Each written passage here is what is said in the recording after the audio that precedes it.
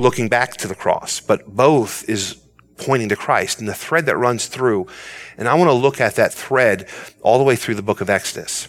Because a lot of times we'll study an Old Testament verse, and especially in the Old Testament, it's not in chronological order. So a lot of times we study it and we're just not taken in context. And I think sometimes we're not getting everything out of it that God wants us to get. The thing I enjoy about a verse by verse study through a book as well is this. A lot of times, and I'm guilty of this as a preacher, a lot of times we can go to a book of the Bible and we can read a couple verses, preach a message from those verses, and really not understand the content, because we're not necessarily studying it in its content. We're just studying it for, the surface of what we get out of those few verses. And so in this study, I want to build each week upon the chapter that we looked at, or the two chapters at times that we'll be able to get through, and build week after week upon those things. So you've got a handout that you'll have each week that you can follow along. And as we look, Exodus chapter number 1, if you'll go there with me, and we're also going to be in a couple places in Genesis, and so I may have some of you read that you're interested. I won't call anybody because I don't want to embarrass anybody, but if you're willing to read, just help me out and jump on that when I ask for that. In the handout that you have, we find this in the book of Exodus. We find the purpose. The purpose of the book of Exodus, when we study Exodus, what we find is it's a record, it's to record the events of Israel's deliverance from Egypt and the development as a nation. Now, remembering this, when we think of Israel, we think of Israel today, a nation. Israel at this point has not been a nation. What Israel really is just a promise right now. When we look at the book of Exodus, it's a promise that God is going to take Abraham and make him a great and mighty nation. But they don't even know, they don't even have a government. They don't have a system. They don't have laws. What Israel simply is a big family. It's all they are, with a promise attached to them from God that he's going to make that family a great and mighty nation, and that kings are going to come out of that family. But at this point in the study, they know the promise is true, but they've not yet seen it fulfilled. We have the privilege to look back as we study the Bible. We have the privilege to look back and see these things and have a bigger picture, but put yourself where they are. Okay, they are in a land. They're going to find through this book the deliverance from Egypt, from bondage, and then to develop how this nation of Israel begins to develop. The author is Moses. We believe that he wrote this obviously in the times of Israel's wanderings and at someplace in the Sinai Peninsula. How we know that is this: he had to have written it after the deliverance of Egypt, and he had to have finished it before his death. Moses never made it into the promised land. So this book was one that was written in the wilderness during that 40-year period by Moses. There's key people in this book that we're going to study all the way through that we'll see their name often. Moses, everyone knows him, right? He was the guy that was the basket case. Miriam, who's Miriam? He's Moses' sister, and we find she played a key role in Moses from the beginning and then throughout his ministry as well. Pharaoh's daughter, Jethro, Aaron, Joshua, and Bezalel. And we'll learn these are all names of people that we're going to study through and see how they fit here in this book. There's key places: Egypt, Goshen, the Nile River, Midian, the Red Sea, Sinai Peninsula, and the Mount Sinai. And so we're going to find each of these in these places here throughout this book as we study. All right. So the opening verse, if you look with me in Exodus chapter number 1, we find this. Now these are the names of the children of Israel, which came into Egypt. Every man, his household, came with Jacob. Jacob being obviously the descendant from Abraham. So Jacob has handed down this promise, this Abrahamic covenant by God that he is going to make Abraham a great and mighty nation. Jacob is the descendant then from Abraham that has these boys that sold their brother into slavery because they were jealous. And we know the story, and I won't go into all that story because I'm sure everyone here understands that. But Exodus chapter 1, its opening verse, it connects directly to the book of Genesis. So we can go right from Genesis, last verse in Genesis, right to the first verse in Exodus. And so we can find this is in chronological order as we are studying through right from Genesis into Exodus. The first half of this book, it focuses on Israel's departure from Egypt. The second half of this book, it covers the events at Mount Sinai. So there's two, if you were to divide the book of Exodus, you would divide it into two sections: departure from Egypt, and then all the events that happen at Mount Sinai. And a lot of events, we'll get there in the weeks to come, a lot of events take place there at Mount Sinai that God gives to Israel to set the foundation for the nation that he is going to create. In Genesis chapter number 12, if you'd go there with me, Genesis chapter number 12. Genesis chapter number 12 and verse number 2. Genesis 12, verse number 2. Remember these verses. The Lord says this, "And I will make of thee a great nation, and I will bless thee and make thy name great, and thou shalt be a blessing. And I will bless them that bless thee." And look what he says here. "I will curse him that curseth thee. And in thee shall all the families of the earth be blessed." This is the promise that God gave to Abraham. He said to Abraham, if you take this promise, I'm going to bless you. I'm going to multiply your seed. Not only am I going to bless you, I am going to bless other nations that bless you, and I'm going to curse other nations that curse you. And so this promise that's given to Abraham, we're going to see that promise now begin to unfold here in the book of Exodus. And so God made his covenant with Abraham, promising to make him this great nation. Why were the Israelites in Egypt? Just simple answer to that question. Number one, they were there because Joseph was sold and into slavery, and he gained favor with Pharaoh. That's why they're there. But God is into doing something even deeper than that. Remember what Joseph said, the end of Genesis. He said this, speaking to his brothers, what you meant for evil, God is going to do something good, or God meant for good. And so what they thought they were going to do to hurt was all a part of God's plan. Remember, God gave this blessing to Abraham, and God, his word is true.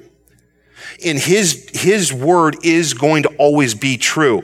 And so at times in life, when things don't go the way that we think they ought to be going, we've got to understand that God's ways are different than our ways.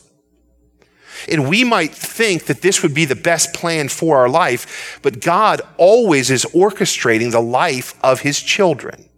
All right.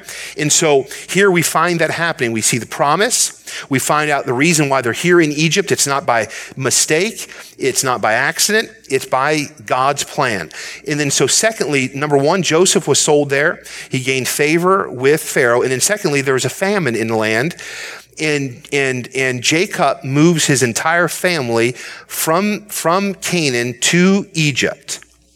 Now, this is interesting. If you were to study how many people came into Egypt, what we find is this. The Bible tells us Jacob brought 70 of his own family into Egypt. Is Israel a great and mighty nation? The beginning of when they come into Egypt? There's 70 people. When Israel left Egypt, the Bible, and we're going to see this evening as well, the Bible says this, there were 600,000 men, plus women and children. Now they're getting to be a big nation. It's said, in those days, the families, there was large families. If you just simply had one man and one lady to every man, that's 1,000,002. If they then had 2 children, that's 2.4 million people from 70. What God did in Egypt is God began to fulfill the promise he gave to Abraham. He said to Abraham, I'm going to make you a great and mighty nation. Those that bless you, I'm going to bless. Those that curse you, I'm going to curse. We find this. What happened to Egypt when they were being brought out of Egypt? Egypt was, their firstborn was killed. Their cattle was hurt. Their sea turned to blood. Pharaoh was killed and all of his army. God kept his promise throughout this book. And as we study this book, what we need to make sure that we realize in application is God keeps his promise. Even when circumstances don't look like he's keeping his promise. They go in with 70, they walk out 2.4 million people. We were at the Reds or the Mud Hens game the other night, and they told me that Mud Hens there that seats between 8,000 and 9,000 people. I don't know if that was true or not, but that's what they say. And so 2 million people, you would have to fill that ballpark up 250 times. 70 would fit in one of these sections.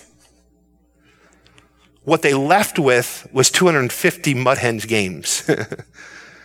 That's a lot of people. That's what God does. He fulfills his promise. And so what we find in Genesis chapter number 35, verse number 11, look there with me. This pretty much sets the tone here for our thoughts this evening. Genesis chapter number 35. We saw God give his promise to Abraham. It's called the Abrahamic covenant. God says to him, I'm going to bless you. I'm going to multiply you. I'm going to bless nations that bless you. I'm going to curse nations that curse you. We find then in Genesis chapter number 35, in verse number 11, and God said unto him, speaking of Jacob now at Bethel, God speaking to Jacob, he says this, and God said unto him, I am God Almighty, be fruitful and multiply. A nation and a company of nations shall be of thee, and kings shall come out of thy loins. He tells Jacob, and this is important, I want you to write this down somewhere in your notes. He tells Jacob to be fruitful and multiply. Now, would you say that would be a command or a suggestion by God? It's a command by God. He says to him, this is what I want you to do. Now, what's interesting, where did Jacob become fruitful and multiply? Now, remember what I said. This is a trick question. Remember I said they went in with 70 and they left with 2.4 million people. Where was it that they became fruitful and multiplied? In Egypt. Not in the land that God promised Abraham. They were obedient in bondage. This is important. We're going to develop this thought this evening. Okay? In Exodus chapter number 12, turn there with me. Exodus chapter number 12. The Israelites are driven from Egypt, okay? The Passover is instituted, and now Israel is getting ready to leave Egypt. Exodus chapter number 12, in verse number 37. And the children of Israel journeyed from Ramses to Succoth, about 600,000 on foot that were men besides children. So we find 70 go in, and millions are going to come out. God said to Jacob, I want you to be fruitful and I want you to multiply. Jacob's seed was obedient, even in a circumstance that many would say is impossible to be obedient in. How many of you would say this? Pharaoh is getting ready to kill the babies. That probably wouldn't be a time where a husband and wife would say, let's have a child. Right? I mean, if you're gonna have a child, it's probably not when Pharaoh said, I'm gonna kill all the boys. They weren't able to have ultrasounds and to know the gender of the baby before the baby was born. And so what Pharaoh said is when the baby's born at birth, if it's a boy, kill it. So here's a mother for 9 months is carrying this child in fear because if it's a boy, it's dead. The day it's born, the minute she sees him. And what does the seed of Jacob continue to do? Continue to have children. They're obedient even in the face of danger, even in the face of death, even in the face of a bondage situation. They find themselves obedient. It's interesting. As I see that this evening, I just think how wonderful that thought is. Redemption. Redemption is one of the greatest themes that we'll find in Scripture. And redemption is one of the greatest themes that we're going to find here through the book of Exodus as well. As the Redeemer, God came to Israel. He rescued them. He protected them. And he restored them. And that's what God is after. God is after rescuing mankind. Mankind fell because of sin. And God's purpose is to restore mankind back to him in fellowship for the purpose to worship him. We find that truth seen right here in the book of Exodus. And if you have your notes there, I want you to see with me, number one is this, the need for redemption. The need for redemption. In verses 8 through 22, we find 4 reasons Israel needed redemption. Israel's in a place of bondage. In verse number 1, Exodus, if you're with me in Exodus chapter number 1, and we're going to be here in verse number 8 of Exodus chapter number 1, we find now there arose up a new king over Egypt, which knew not Joseph. And he said unto his people, behold, the people of the children of Israel are more and mightier than we. Come on, let us deal wisely with them, lest they multiply and come to pass that when there falleth out any war, they join also unto our enemies and fight against us, and so get them up out of the land. Therefore they did set over them taskmasters to afflict them with their burdens, and they built for Pharaoh treasured cities, Pithom and Ramses. And so we find this, there's a political slavery that's taken place here with the children of Israel. The first reason, there's 4 reasons that we're going to study here in chapter number 1. There's a need for redemption. The first one is simply this. There's a political slavery. There was a king, a Pharaoh that arose that didn't know Joseph. Joseph meant nothing to him. He didn't care about the fact that Joseph saved Israel and in Egypt. He didn't care what Joseph did to help the previous pharaohs. What he was concerned with was this. There is a large number. And a matter of fact, what he said was this. They are greater than we are. Now, this is the first thing we see with obedience here in Exodus chapter number 1. The children of Jacob, the children of Abraham, Israel, they are not in the land that they're promised, but we find that they're obedient to God. And because of their obedience, we find God blessing them. You say, how is God blessing them when they're not in their own land? They're in bondage. It doesn't look like God's blessing them when Pharaoh says, I'm going to take a taskmaster and I'm going to put a taskmaster over them and they're going to carry burdens and they're going to build these great cities. They're going to become slaves to us. But what you find God's blessing because what we find is they become greater than even the people that they're in their land. God is fulfilling his promise. Remember, he said, I'm going to make you a great and mighty nation.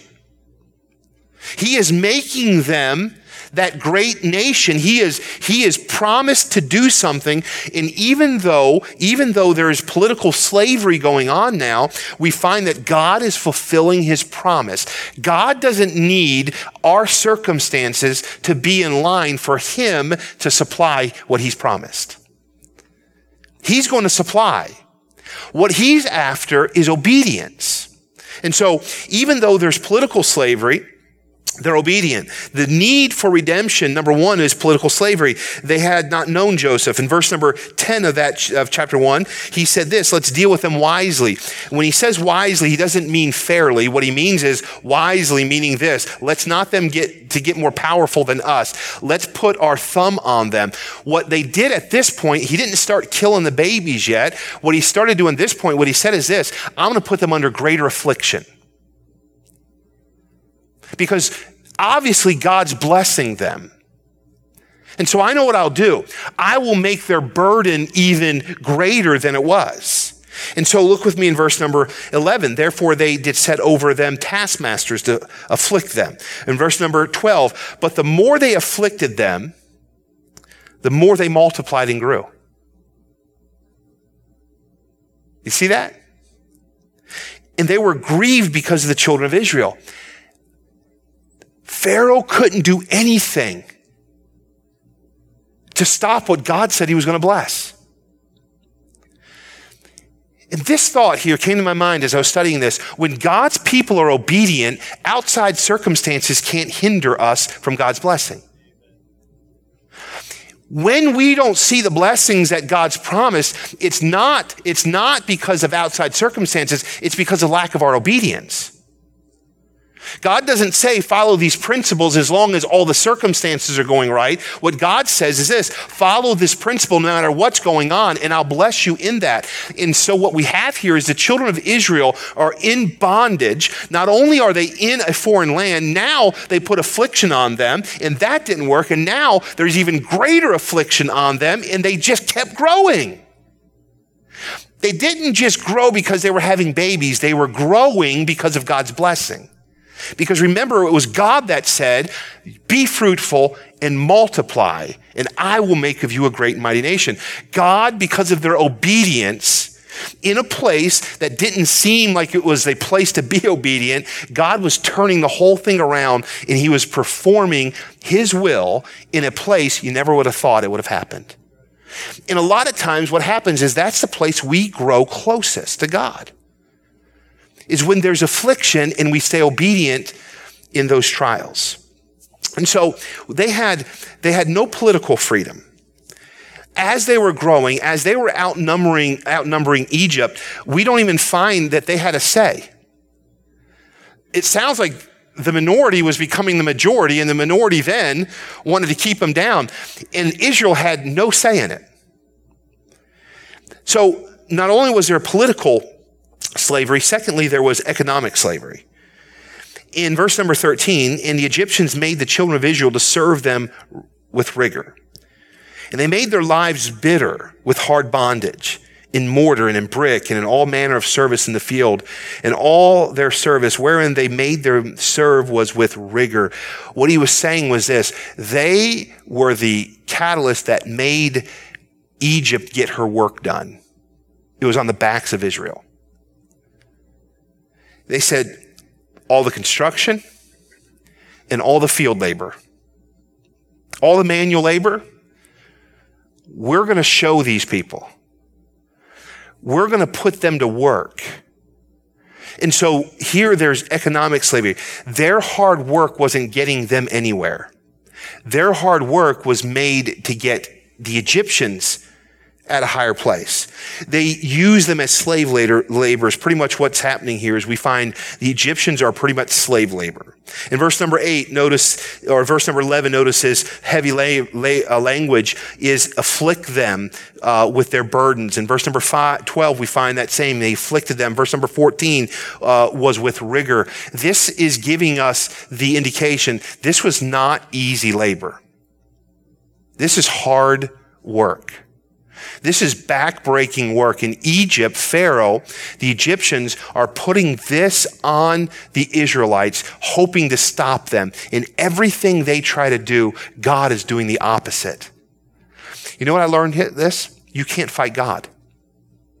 You can't fight God. In Christians, God's people can't blame circumstances for things that don't go their way in their life. Because no circumstance has more authority in your life than God has authority in your life.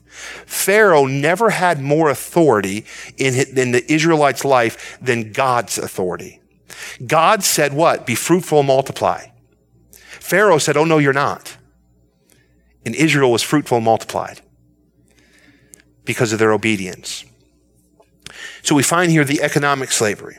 People of power always seem to abuse the weak for their divisive reasons or their devilish reasons. This is one of these things that are just I wish I could do more. I really do. I wish this was an area. I just don't have direction from God on what to do. But they say this, the second largest organized crime in the world today is human trafficking. The second largest organized crime, human trafficking. That is simply this, taking one human being and using them to better your economic condition. Selling them for either slave labor or selling them for perverse reasons. The second largest organized crime. And that's what's happening here in Egypt. Put that in perspective, and that is every reason for Israel to give up on God. If you found yourself in that situation, would obedience be what you were committed to? The reality is this, we as Christians, we've quit on a whole lot less. We've accused God on a whole lot less. We've thought about quitting and giving up and getting discouraged. Israel finds herself in this place. And they're obedient. And we see God multiplying them. We find here, let me just pause here as well. We find here that God's people should aim to glorify him by imitating his character. If you were treated this way by somebody, what is the natural reaction? Michelle and I were coming back from visiting somebody, I think, at the hospital, and we were coming down 475 here, and they're doing construction. And I was getting on the highway, and the traffic is crawling. I mean, it's crawling. This lane gets into this lane. You know, this guy goes, the deal. So it's my turn to just get in. And so the guy in front of me went ahead and I go to get in. And this car pulls up next to me, not letting me in. He's only going to go and sit one car in front of me. He would not let me in. And I thought, oh, he just doesn't see me. And then he lays on his horn. Well, that did it. I mean, it starts in my feet and comes out, and I thought to myself, I'm going to stop this car, and Michelle's going to get out, and you're going to be sorry, you know? You're going to see all of 4'11" get out of this car. And Michelle reaches over and puts her hand on my hand. I think she felt it coming as well, and she said, "We don't act like him." And I looked at her and said, "You might not, but I am right now." No, I didn't say that. How easy is it to respond to people how they respond to you? God's people are not to respond to people that way. God's people are to respond by imitating his character. And I want to show you this. If I could have a couple of people help me here. Psalm 99:4. If someone would just get there, raise their, who would find that? Psalm 99:4. Okay, Slim, would you do that? Psalm 103:6, would you do that? Psalm 103:6, and then Psalm 146, 7 through 9. Who wants to read 3 verses? Tim, would you do that? Okay. So Psalm 99:4, if you read that nice and loud, Slim. The king's strength also loveth judgment. Thou dost establish equity. Thou executest judgment and righteousness in Jacob. Okay. So he loveth judgment. He executes righteousness and judgment in Jacob. Okay. Psalm 103, verse 6. The Lord executeth righteousness and judgment for all that are oppressed. Okay. So all those that are oppressed, he executes righteousness and judgment. Okay. Who do we have? Psalm 146, 7 through 9. Which executeth judgment for the oppressed, which giveth flood to the hungry. The Lord looseth the prisoners. The Lord openeth the eyes of the blind. The Lord raiseth them that are bowed down. The Lord loveth the righteous. The Lord preserveth the strangers. He relieveth the fatherless and widow. But the way of the wicked he turneth upside down. All right. So what we find through these verses is this. There's a way that God shows God's character, how he deals with people. He helps the down and out. He encourages those that need encouragement.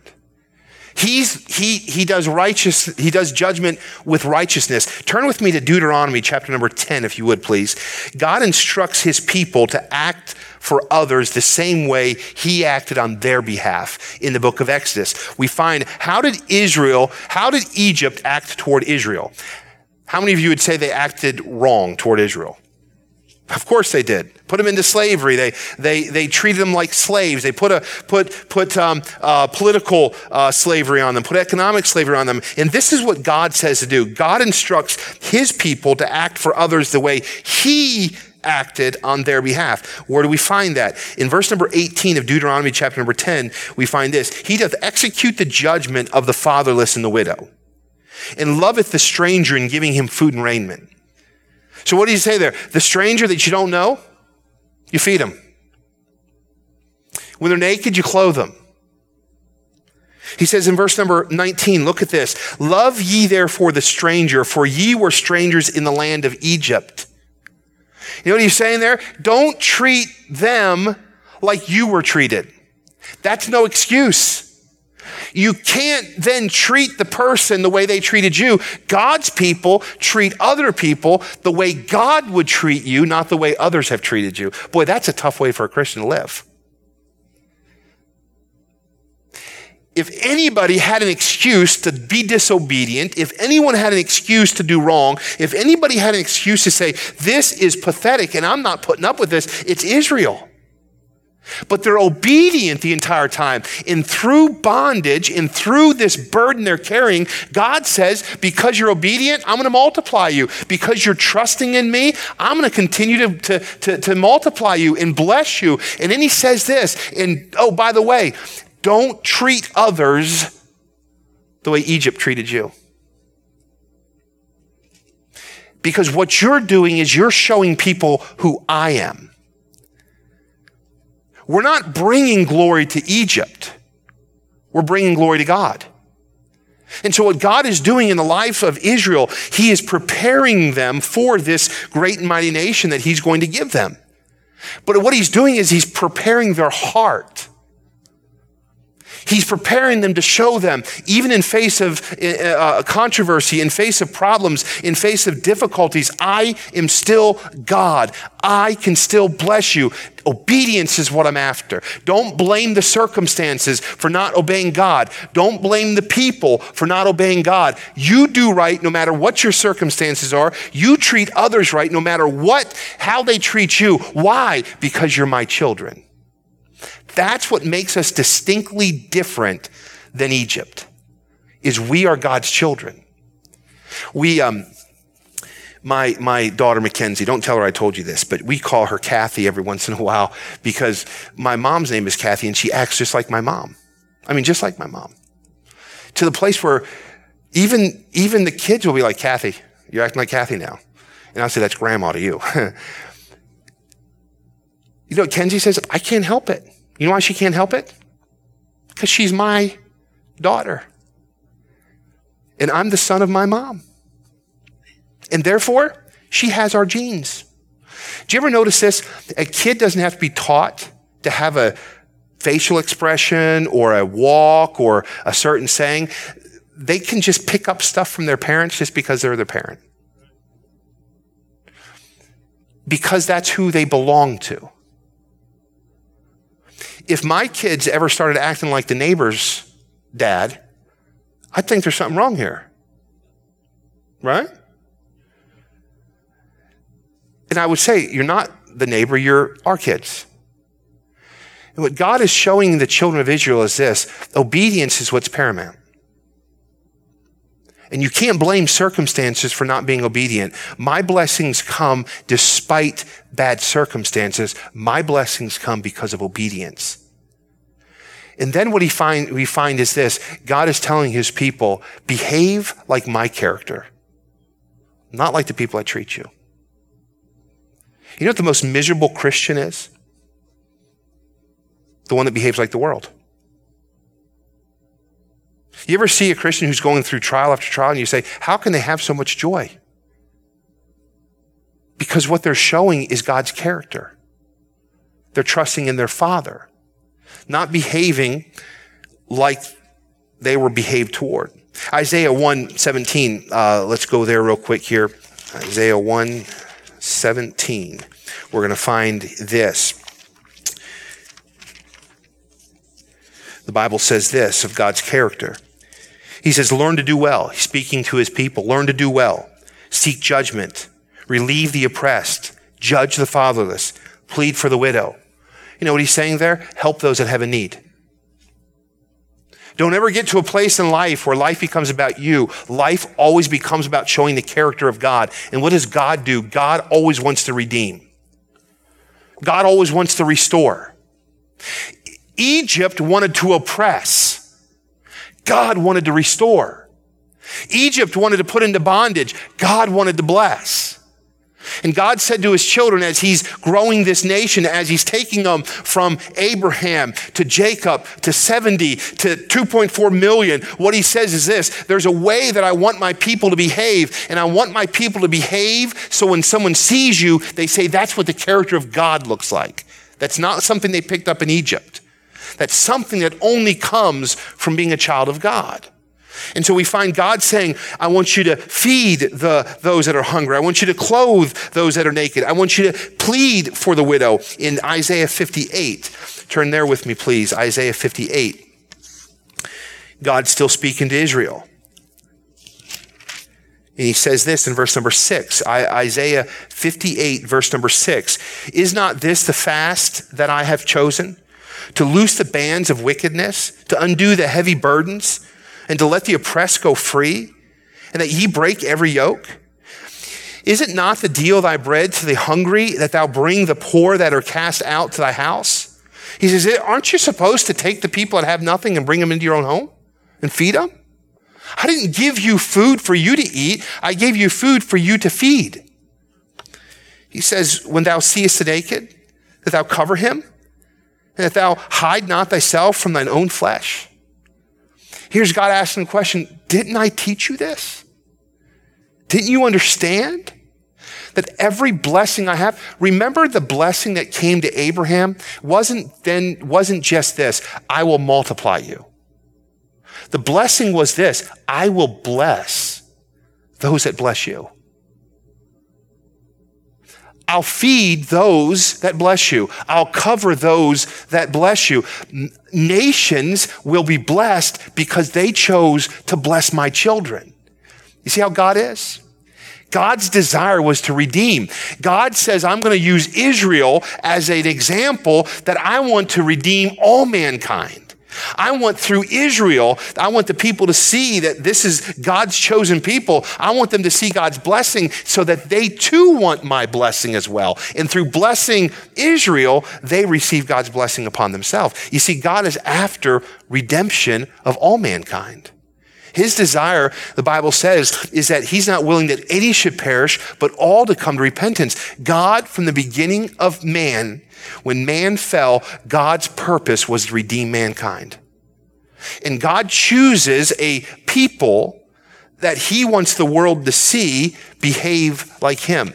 Now, God now, New Testament church, here New Testament age, those to the Gentiles, when salvation came to the Gentiles, we now are called the sons of God, the Bible says. And so there ought to be a character that we live and a character we show that the lost world sees there's something different because of who we are. So that what? So that the lost world could be redeemed back to God. See, it's not about us getting something. It's not about us being a child of God so that I have. It's about being a child of God so that I have an opportunity to give so that the world has the same blessings that I have and others know Christ. And so that's what we see here through the book of Revelation, this redemption. The need for redemption. And then C is social slavery. Not only was there political slavery, no longer also economic slavery, but in verse number 15 of Isaiah, or Leviticus, Exodus chapter number 1. I'm sorry, I'll get it out here. Exodus chapter 1, verse number 15. I didn't think we could get all this from 15 verses so far, huh? Hold on, we got 10 weeks to go. Verse number 15. And the king of Egypt spake to the Hebrew midwives of which the name of the one was Phora, and the name of the other was Pua. And he said, when ye do the office of a midwife to the Hebrew women, and see them upon the stools, if it be a son, then ye shall kill him. But if it be a daughter, then she shall live. But the midwives feared God. It did not as the king of Egypt commanded them, but saved the man-child alive. And the king of Egypt called for the midwives and said unto them, why have you done this thing, and have saved the men-children alive? The midwives said unto Pharaoh, because the Hebrew women are not as the Egyptian women. He says, the Egyptian women, they're wimpy. The Hebrew children, look what he calls them. He says they're lively. And they deliver ere the midwives come unto them. He says, by the time we get there, they've had the babies. These are like manly women. I mean, these are tough women. He said, Pharaoh says, you're supposed to kill them. Why aren't they dead? What God blesses, man can't destroy. They can't get there fast enough. Now these Hebrew women are having babies so quick. We can't even do what you've asked us to. Now, the midwives did not desire to do what Pharaoh was asking them to do. But God didn't even give them an opportunity. Why? Because God is after redeeming mankind. What was God going to do? God was going to send a person to draw Israel out of Egypt. He was going to send a deliverer. Isn't it ironic? When Jesus was born, there was a king that said, I want you to go and kill all the babies that are 2 years old and down. You see, what God tried to do is God said, I'm going to send a deliverer. I'm going to send a savior. Evil tried to stop that, but it has no match against God. Evil tried to stop Pharaoh. Pharaoh's tried to stop Moses from being born. But God always blesses obedience. Do you see that in these first few verses here in Exodus? God always blesses obedience. How many times have we chosen to do what we thought was right based upon the circumstances? Only to be wrong. God gave his word. And we need to rely and be obedient to his word, not anything, any circumstance, or any fear, or any problem that we're facing. Because if we just make decisions based upon problems and based upon fear, we have the strong possibility of missing what God wants to do in our life. No matter what Pharaoh tried to do, he was not stronger than God. He said, I'm going to put him to task, political slavery, economic slavery, and now he says, I'm going to put him under social slavery. Listen to what this king did. The king of Egypt initiated a state-sponsored genocide. Could you imagine in today's world right now, if a leader of a country said, every baby I'm going to kill that's an immigrant or that's here as a refugee, I'm going to kill their babies? See, put it in perspective, we would say who could allow such a thing? That's what Pharaoh was doing. This is a state-sponsored genocide.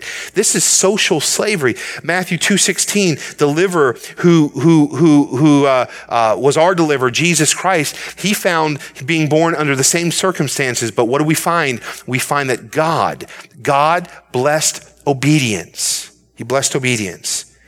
Think about the fear that these mothers lived in for 9 months, only to find out the fate of their baby the day that baby was born.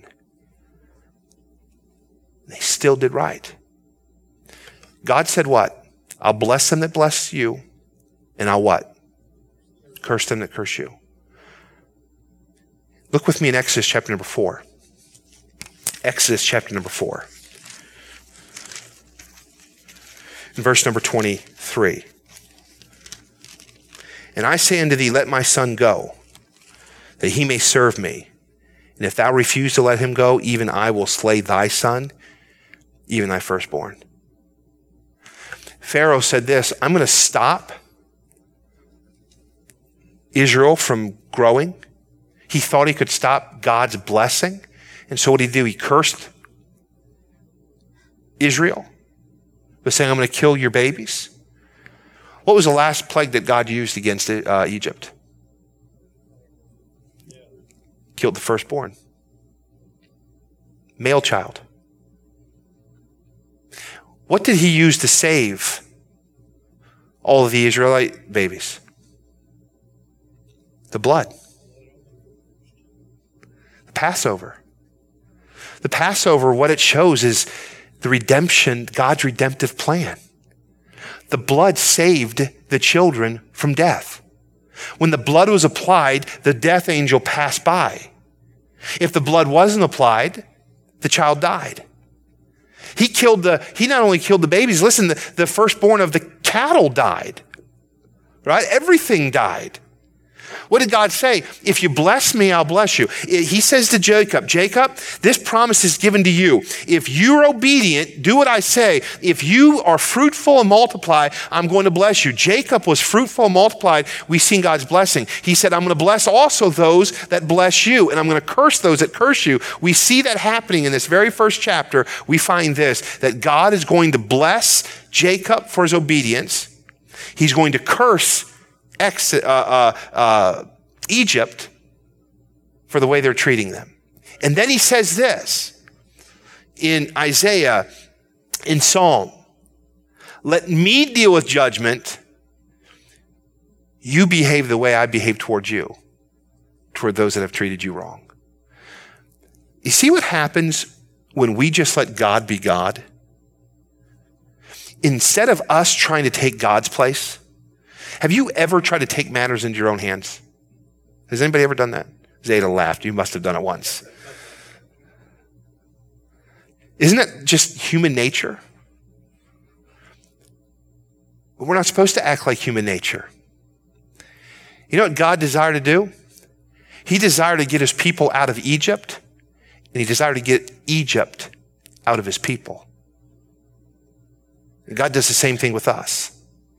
He desires to save us from this world, deliver us. And he desires to get the world out of us. We're supposed to act in a way to we show the character of God. And so we see this social slavery. Passover. The Passover would forever remind God's people of God's redemption. And notice the midwives here. In verses 17 to 22, these women, by the time they got here, the babies were already born. Look what he did for them in verse number 21. And it came to pass, because the midwives feared God, that he made them houses. See, what's the significance of that? Pharaoh is the ruler. He's mighty. He can put you to death. Look what he's done to Israel. Because he said so, Israel's in bondage. If a midwife disobeys Pharaoh, what do you think the type of life they're going to have? How do you think their economic situation would be? How do you think their social condition would be? How many of you think that Pharaoh would give them a raise? I had a procedure done Monday. And they had to put me out. And the nurse in the recovery room was laughing at me. And she said, you remember when you were coming to what you told all the nurses? I said, I don't remember. Do I want to know? First time it happened, I told all the nurses that my wife makes me sleep on the couch because I snore, which isn't even true. I snore, but she doesn't make me sleep on the couch. So I don't know where that came from. And she's laughing. She says, yeah, on the way out of the operating room, you were coming to and you said to the nurses, you all did a great job today. I'm putting in for a raise for all of you. So I gave all the nurses a raise. So if you have a happy nurse, it's because I gave them a raise. Pharaoh here had the opportunity to really, truly either give them a raise or take everything from them. And they disobeyed Pharaoh. And what did God do? He built them houses. God blesses obedience. All through this first chapter of Exodus, you know what I find? An opportunity to disobey. Every excuse you could find. All the excuses we use. And the people feared God more than they feared man. And God blessed them. What did he say? If they bless you, I'll bless them. The midwives blessed Israel. And what did God do? He built them houses. Pharaoh, you can't take anything from these midwives because God's promise stands. Pharaoh, you can't keep your firstborn because God's promise stands. You see, if we trusted in God's promises, the way that we see here in Exodus chapter number 1, well, things would be different. They had every excuse not to, and they still chose to. Isn't that a great lesson? Wonderful lesson. And so lastly, under this, under point number 1 there, spiritual slavery. God will deliver Israel so that they may worship him. All through this chapter, the reason why he's delivering them, he's not just delivering them from social slavery. He's not just delivering them from economic slavery. He's delivering them from spiritual slavery. What is his desire? His desire for Israel is the same desire for us today, to deliver us so that we can worship him. That's why this prosperity gospel, get saved and all your problems are going to go away, it's not biblical. God doesn't save you just so you have something. He saves you so we worship and give him something. Our lives ought to be lived so that the redemption we have through Christ that God gives us, how we show it is to worship back to him. He wanted not only to get the people out of Egypt, but he wanted Egypt to get out of them so that they would come to the wilderness and worship him. And so we find the reason. God desires worshipers. He wanted Israel to make worshipers out of all nations.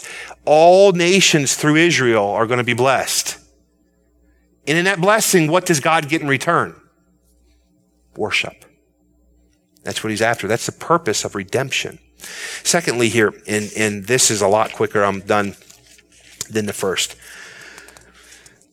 The mediator in redemption. We find the mediator in redemption. Secondly, we find the mediator redemption. Chapter number 2. And there went a man of the house of Levi and took to wife a daughter of Levi. That is Moses' mama and papa, both from the tribe of Levi. The woman conceived and bare a son. And when she saw him, that he was a goodly child, she hid him 3 months. And when she could not longer hide him, she took for him of the ark bulrushes, dabbed them with slime and with pitch, put the child therein. She laid in the flags by the river's brink, and his sister stood afar off to wit what would be done to him. And the daughter of Pharaoh, came down to wash herself at the river, and her maidens walked along the riverside. And when she saw the ark among the flags, she sent her maid to fetch it. When she had opened it up, she saw the child, and behold, the babe wept, and she had compassion on him and said, "This is one of the Hebrews' children." Then said his sister to Pharaoh's daughter, "Shall I go and call to thee a nurse of the Hebrew women, that she may nurse the child for thee?" And Pharaoh's daughter said unto her, "Go." And the maid went and called the child's mother. And Pharaoh's daughter said unto her, "Take this child away and nurse it for me, and I will give thee thy wages." And the women took the child and nursed it. And the child grew, and she brought him into Pharaoh's daughter, and he became her son, and she called his name Moses. Moses. We find here the mediator in the redemption. In order to free people to worship, God raised up a mediator, a deliverer. That deliverer's name was Moses. And so we find, first of all, in these first 10 verses, we find the birth of Moses. Very simply, the mediator in redemption, we find the birth of Moses. You ever think that things are falling apart? You ever things in your life you just say, man, things are just falling apart. This is I just don't understand. Remember God's providence. When you think things are falling apart, it might be God putting things into place. Here, Moses' mother hid that baby.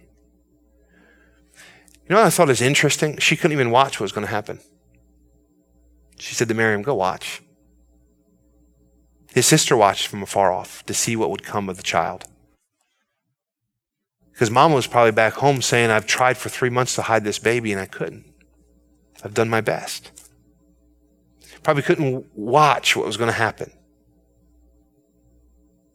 But what God's doing in one person's life when they think it's falling apart, God's putting the pieces together.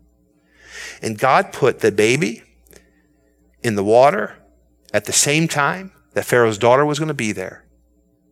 And Pharaoh's daughter saw this baby and had compassion. And then Pharaoh's mama, or Moses' mama, got paid to be his mama. Isn't that something? Pharaoh's daughter named him Moses.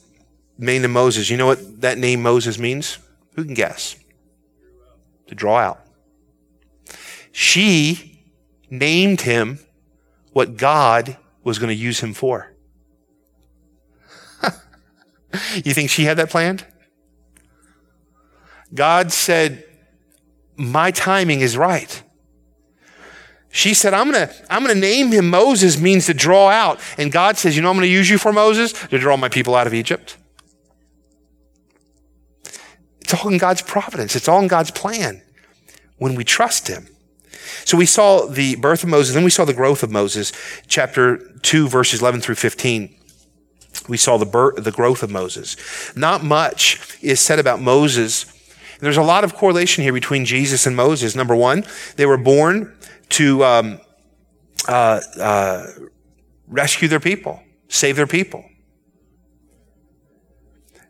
They both sojourned in Egypt. Remember Joseph went down into Egypt? Moses started in Egypt. There were silent years before their public ministry. You don't hear a whole lot of them. Moses spent 40 years preparing for his ministry in the backside of the desert, and Jesus spent 40 days preparing for his ministry in the desert. Jesus went to a high mountain to preach the Sermon on the Mount, and Moses went to the mountain to receive the law of God. You see, when God's working and God's doing something, it always works out, even when man tries to resist it. And then we find here letter C. Letter C is we find the flight of Moses. We find the flight of Moses from chapter 2, verses 15 through 22. And I'm not taking the time to read all these only because I know you know the story here. But Moses kills a Egyptian.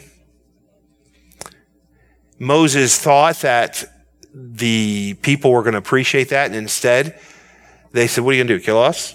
Like you killed that Egyptian? Moses said, uh-oh, they know what I did. He thought no one knew. And Pharaoh found out, and he had to flee for his life. And we see the flight of Moses. Now, what's interesting here, look with me in Genesis chapter number 25, all part of God's plan. Genesis chapter 25.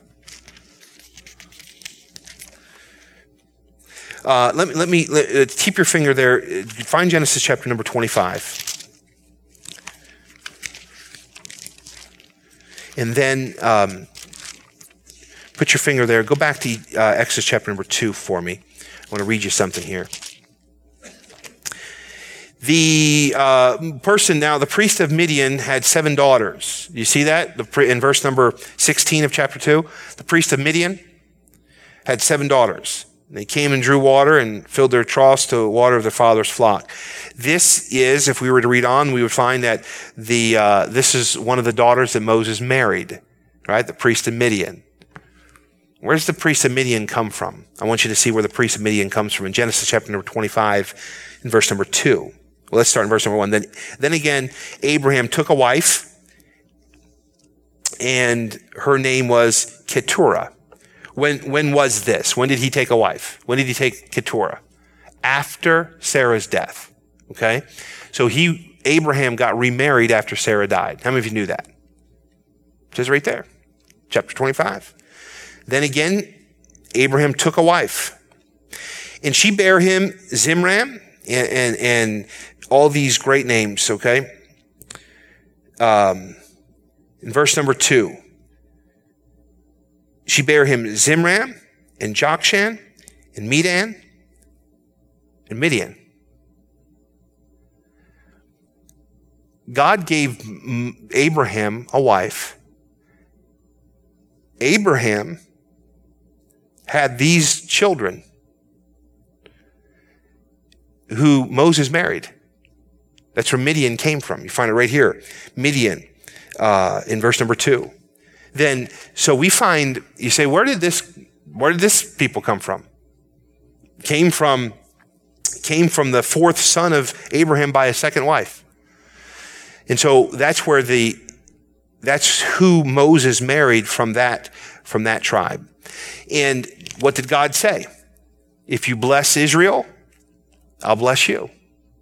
God allowed this group to be a part of a blessing. Why?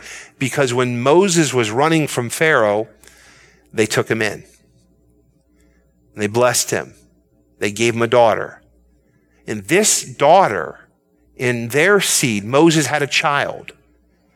And that seed was able to go into the promised land because of their blessing Moses.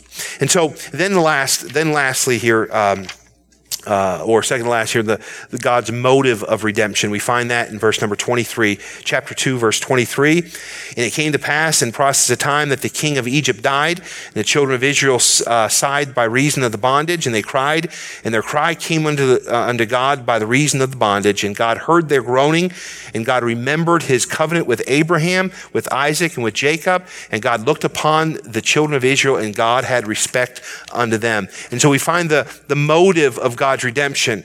The motive is he looked upon them with favor. He remembered what? His promise. He said, I promised and I'll never forget it.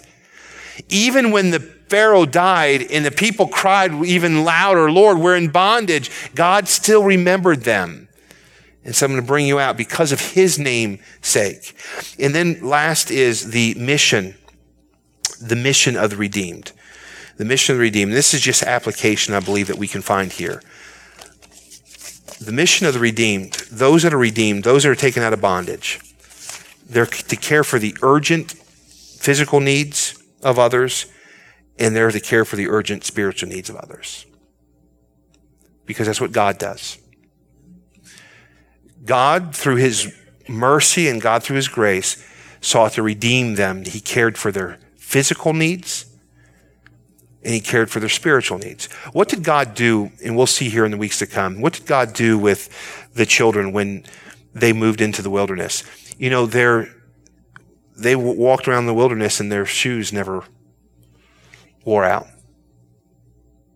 Wouldn't that be nice, ladies? Have a pair of shoes for 40 years, look like brand new from the time you first got it. Yeah. Food every day. A pillar of cloud, pillar of fire, quail. Could you imagine the amount of food that fell from heaven to feed 2.4 million people? And it happened every day. We were at the ball game the other night and there was birds everywhere. I mean, there was birds everywhere. Could you imagine enough birds, Neil, to feed 2.5 million people quail? Imagine what that would have looked like. It was always there. Every time they woke up, that cloud was there to keep them protected. Every time they looked up at night, that pillar of fire was there to keep them protected. They tied those sandals and they looked as new as the day they got them. God cares for the physical need. And we need to respond like God. And I believe this. That's why it's so important for us to care for the physical needs of others. Because it gives us an opportunity to care for the spiritual needs of others.